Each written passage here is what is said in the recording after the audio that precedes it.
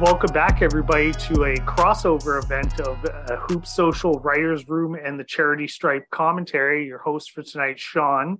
I'm solo without the other host because I'm talking to a special guest, senior editor at hoopsocial.com and their ever-expanding network. He's written a book, Saving Sacramento, a story of fans, sports, and politics, and numerous NBA biographies, as well as a former contributor at Bleacher Report. We have Jason Coldiron. How are you doing today? Great. Thank you very much for having me. No problem. It's great to have you, Sacramento fan that you are. I love what Sacramento is doing this season, but I want to throw a curveball at you at the start. I was quite intrigued by your music background, the music writing and interviews, and I took a gander looking for the Cold Room Continuum, and I came across a few CWG interviews. I'm a big music fan myself. I love metal, rock, punk, ska, all those things. What was your favorite interview? Oh my gosh. I interviewed him twice. Michael Paulson from Volbeat, the singer from Volbeat, was a super duper cool guy. I did one phone interview with him and one in person, but I think the video from that one got lost. But man, that guy was super cool. You know, he's from Denmark and rocker, and they're like as big as Metallica there. And he was just super cool. That's awesome. I listened to a few of them. Art Alexakis, that sounded awesome. I love Everclear. He seems like the coolest dude. How awesome was that interview? I mean, it was really awesome, but I don't know if you could sense the despair in his voice, because he was telling me all about how his 2 or 3 ex-wives, took all his money, and he's basically, like a struggling bartender in LA now, I think. And that was kind of sad to hear all about that, because, he was as big as anybody in the 90s. Oh, absolutely. Yeah. And it was a good interview talking about how he, wants to spend more time with his kids and everything like that. So I thought it was just, he was very open and honest. I absolutely love that in artists when they do that. But let's get back to the basketball. Well, I wasn't sure that stuff could even still be found online. So you really went for it. I just went to Google Podcasts and typed it in, and that's what came up. So, but it was a good time. I like listening to those types of things. So, Sacramento fan, how are you feeling going into the playoffs with the end of the regular season going into the playoffs? It's pretty sweet. Obviously, we've been waiting for this for over 15 years now. I have a son who's a teenager, and when he was born, we'd only missed the playoffs about 1 year that time, and I couldn't wait till he grew up and we'd be watching the Kings in the playoffs and everything. And I never imagined he'd be 15 now, and it's just now finally happening. Yeah, no, it's I mentioned on one of the previous Charity Stripe commentaries that you go from a 17-year drought to potentially the 2 seed in the playoffs. Last year, you were fighting for a play-in and missed out, and you got a good draft pick, Keegan Murray. I think it's phenomenal. I mentioned on that I wanted Sacramento to get the 2 seed, and I'd feel good about them. But if they got the 3 seed, I didn't really like the prospects of the teams that they were potentially going to play. How are you feeling about that? Do you want them as a 2 over a 3, or you good either way? I'm pretty much in the house money mode right now. I guess looking at the standings now and with how many games are left, I think I can afford to be a little bit greedy and say we should at least get home court in the first round. So that would be top 4, and we're almost definitely going to get top 3. So I think we're pretty good now. I had waited a really long time this season to allow myself to get optimistic about things, because until it's done, it's not done. And we've had seasons in the last few years that started off one direction and they all end up bad. So it's really only in the last couple of weeks I've really started to allow myself to enjoy and appreciate that this is happening now. Yeah, I can relate as a Buffalo Bills fan. One of my the other host of Out of Bounds, he's complaining. He's a New England fan, and he's complaining about their 3 years of bad quarterbacks. And I'm like, talk to me when you had 20, okay?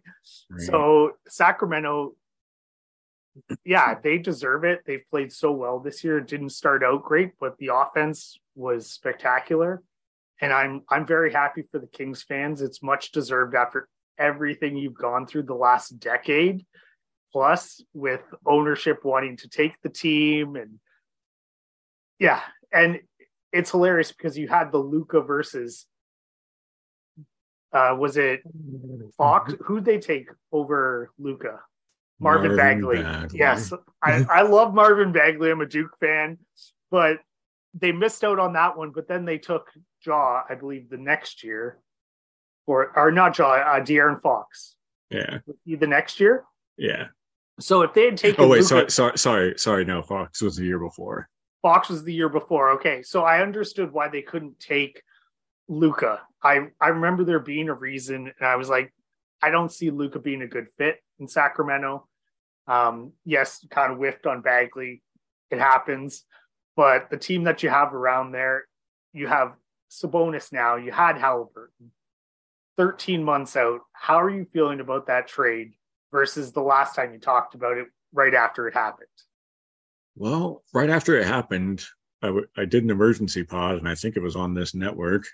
And I was pretty distraught at the time, and it took me a while to get my head around what had happened. Losing Halliburton was a crush, but I also held Sabonis in really high regard. So I was sad to lose Halliburton, but I was also really excited to get Sabonis. And I certainly thought, if anything, it was a close to even trade, certainly not the big disaster that a lot of people in the media had thought.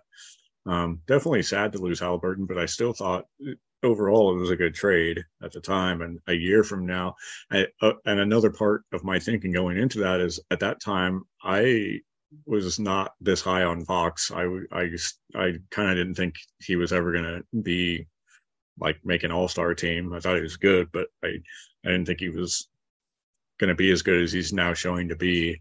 So that kind of weighed into it also, why I wanted to keep Halliburton. But now seeing what Fox has done with Sabonis, I mean, it's beautiful, and they work together perfectly.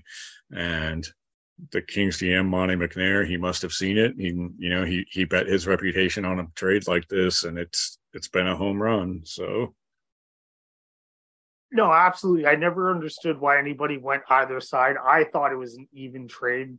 I thought it was a good trade for both teams. De'Aaron Fox, like you said, didn't really get unleashed until Sabonis was there, and they got, like, basically this year he went to another level. And Halliburton and him could fit theoretically, and I think that's where it was. It was good on paper, good on 2K, but didn't actually work out in real life. And to get Sabonis for Halliburton is pretty good at that time. And yeah, that he's really unlocked the team. There are some defensive questions. So I know on the last Cherry Stripe commentary episode, Caleb, Marcus, and I were like, why not Sacramento winning the West? And that's basically how it is. Why not them? Everybody talks about the defense, but if they outscore everybody. But to think that we're having this conversation with a couple of weeks left in the season is mind melting. I don't even know what to say. It's such an incredible release of pressure and frustration for myself and the city. For years, players have been coming through here, and the fans tell them all, we don't expect a championship, but can you just get back to the playoffs? And this year, not only is it happening, but I mean, looking at on paper right now, I mean, we may have a chance, of going deep in the playoffs. If things break right, that could actually happen, and that's crazy. Yeah, no, they're a couple games out of the 2 games out right now of the 2 seed. Disclaimer, we are talking about this basically right before the Kings tip off, or they've just tipped off. So things could change in that regard. But it's Yeah, 2 games out from 2 rounds of home court advantage is pretty huge. And like you said, one round is phenomenal for that. Yeah, and I can say going into the season, my highest hopes or expectations would have been to play in. So I certainly didn't see a top 6, and I definitely didn't see home court coming. If you told me before the season we'd make the play in and have a legitimate shot of making it, then I'd have said, great, that's a successful season. And nice. Yeah. So are you thinking of trying to go to a game, or is it just going to get priced out like it usually does? I'm pretty sure I'm going to get priced out. It's only a rumor, but from what the prices aren't set yet or anything, but from what some of the people around town, the rumors are it's going to be hundreds to get into the building. So yeah, I'll just watch at home. Yeah, it's so crazy. It's like when the Jays started going back in Toronto to the playoffs, the tickets were like in the thousands and tens of thousands for some of them. And I remember going to games like sitting on the third baseline for like $20, taxes in. Wow. So yeah, there's rumors that a lot of the seats are going to be like 5 to 7 times the cost of the regular season game. So that's God bless capitalism. It's so great. Right. I like myself, I haven't been to a concert in a decade at least. Every time I look at ticket prices, I'm like, I remember going to Warped Tour for $40 back in my day. And I'm just like, this is too expensive. Like music, sports, it's all too expensive right now. The one place where you can get cheap tickets is the college basketball ranks.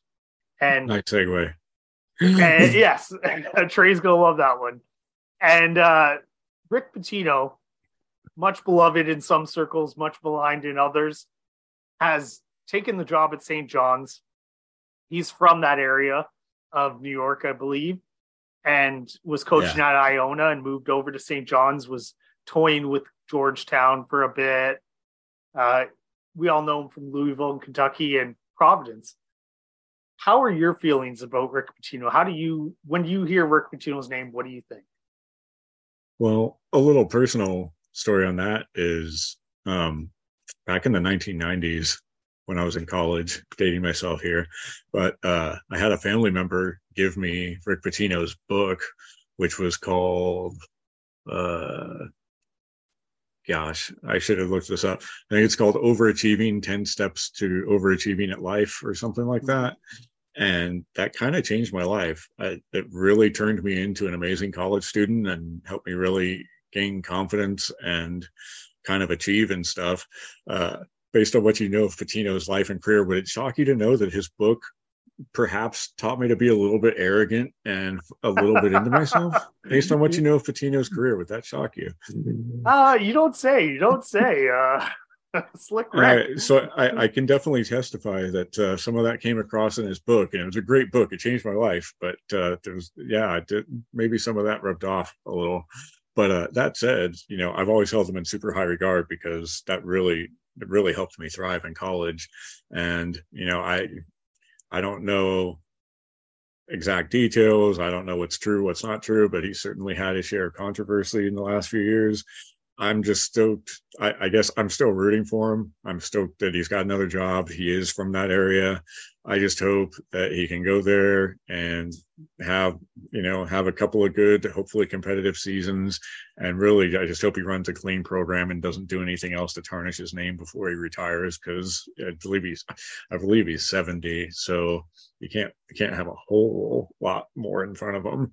But maybe he'll be able to tie this up at home and put a good ending on things. I'll be rooting for that for sure. No, I've split on Rick Pitino. As a coach, he's phenomenal. The Providence teams, that year they went to the Final Four, I believe it was.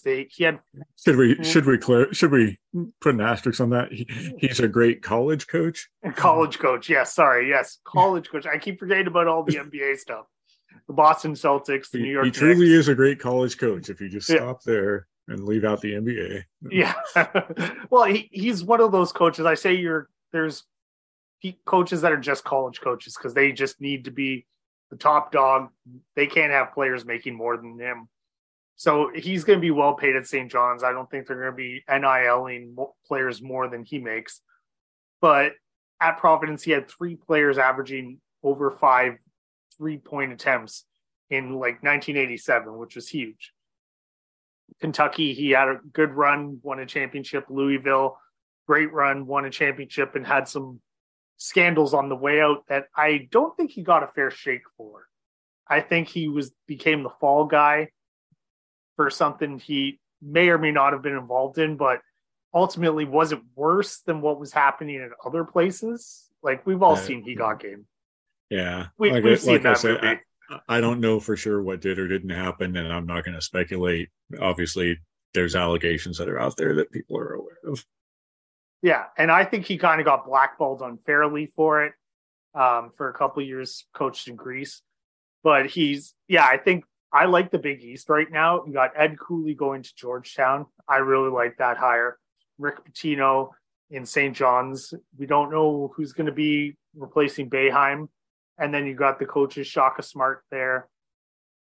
And how are you feeling? Do you watch much college basketball or? I don't. I mostly just follow names of people that. Oh, Pitino's team is still in the tournament. Oh, okay. I'll check out some of that. Okay, great.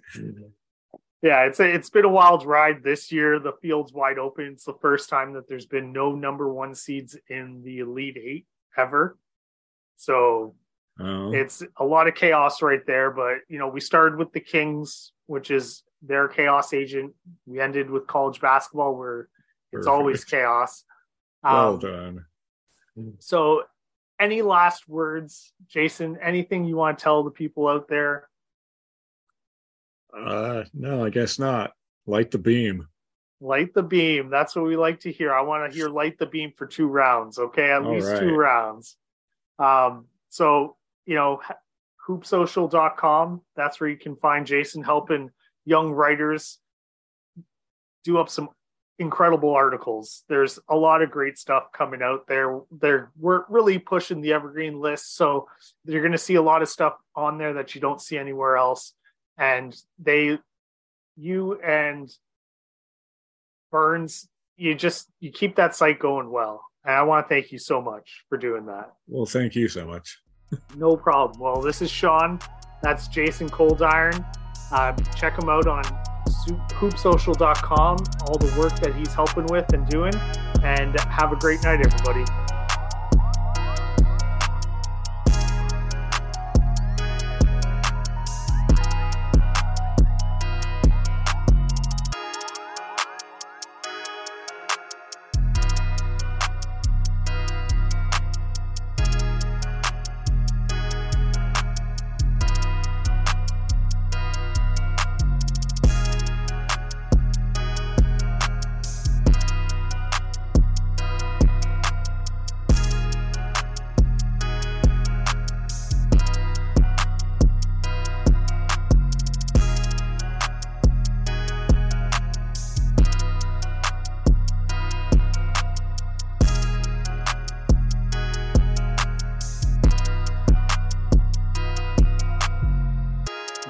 So you got the list that I sent you?